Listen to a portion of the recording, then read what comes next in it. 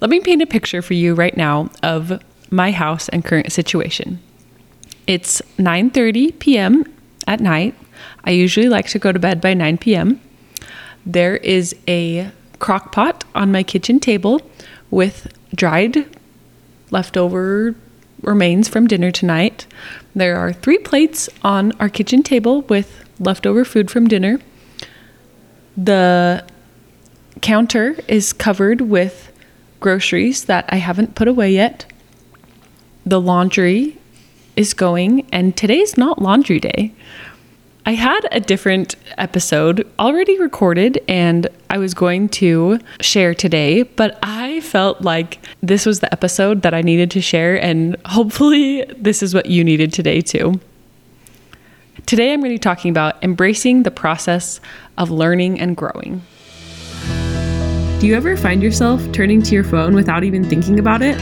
Or do you get sucked into scrolling and regret not using that time for something else?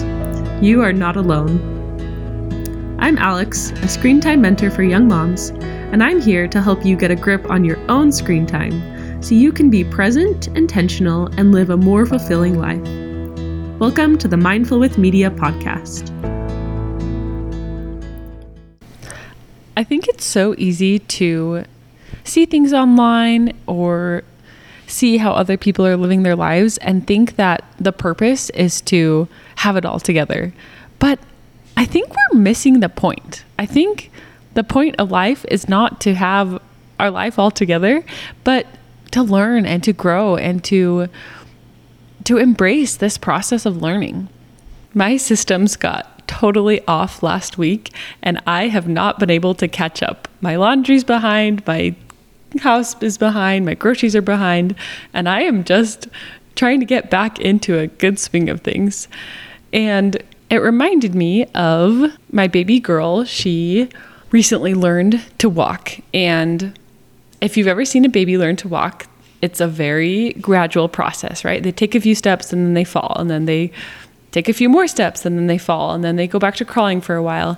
And I think it's so easy in our lives to think that once we get something, we need to be perfect at it forever.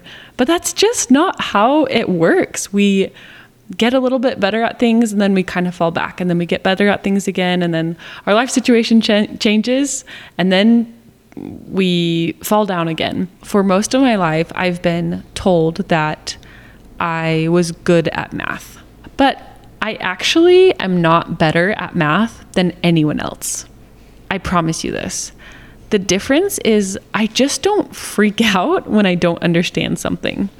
It actually takes me a lot of time to understand a math concept, but instead of freaking out that I don't understand it immediately, I just keep doing problems over and over and over until it clicks. And this is the best way for us to learn things, is not freak out when we don't get it right away, but to just keep trying until it clicks. Several months ago, my son, B, this was probably before he even turned 2, he was making and throwing a paper airplane. And this looked like he took a piece of paper and he folded it once and then he threw it, and he was so happy and so proud. And I think we often get so caught up in the idea that we have to do things perfectly or in a certain way, but that takes away from the fun of learning and growing and doing things. And it reminds me of, I lived in Indonesia for a year and a half, and I learned to speak the language Indonesian. And in the Indonesian language, if somebody asks you if you've been somewhere or if you've done something, like if they say, like, have you been to America, or are you married, or something that would normally be a yes/no question in English, you don't answer with no. The word for no is tidak. Instead of saying tidak, you say belum. And belum means not yet.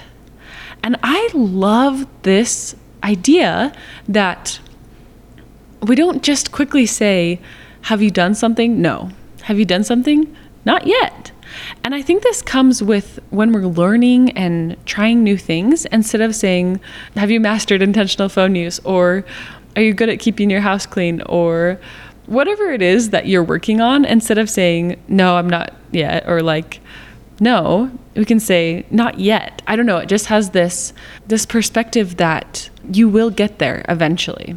And so I guess today's episode, I just want to remind you that whatever it is that you're working on, whether that's your phone use or screen time with your kids or any other personal aspirations, to not get so caught up in being perfect, but to enjoy the process. I believe we should stop focusing on the negative aspects of screens and start using them as tools to support our values. We are the first generation learning to navigate this media-saturated society, and it is not easy. You don't have to be perfect, but as you are mindful, technology can be a tool to help you thrive. We're in this together as we figure out how to live a present, intentional life in this world consumed by screens. If you appreciated this podcast, would you make sure to leave a review and subscribe? I'm so glad you could be here today, and I'll see you next week.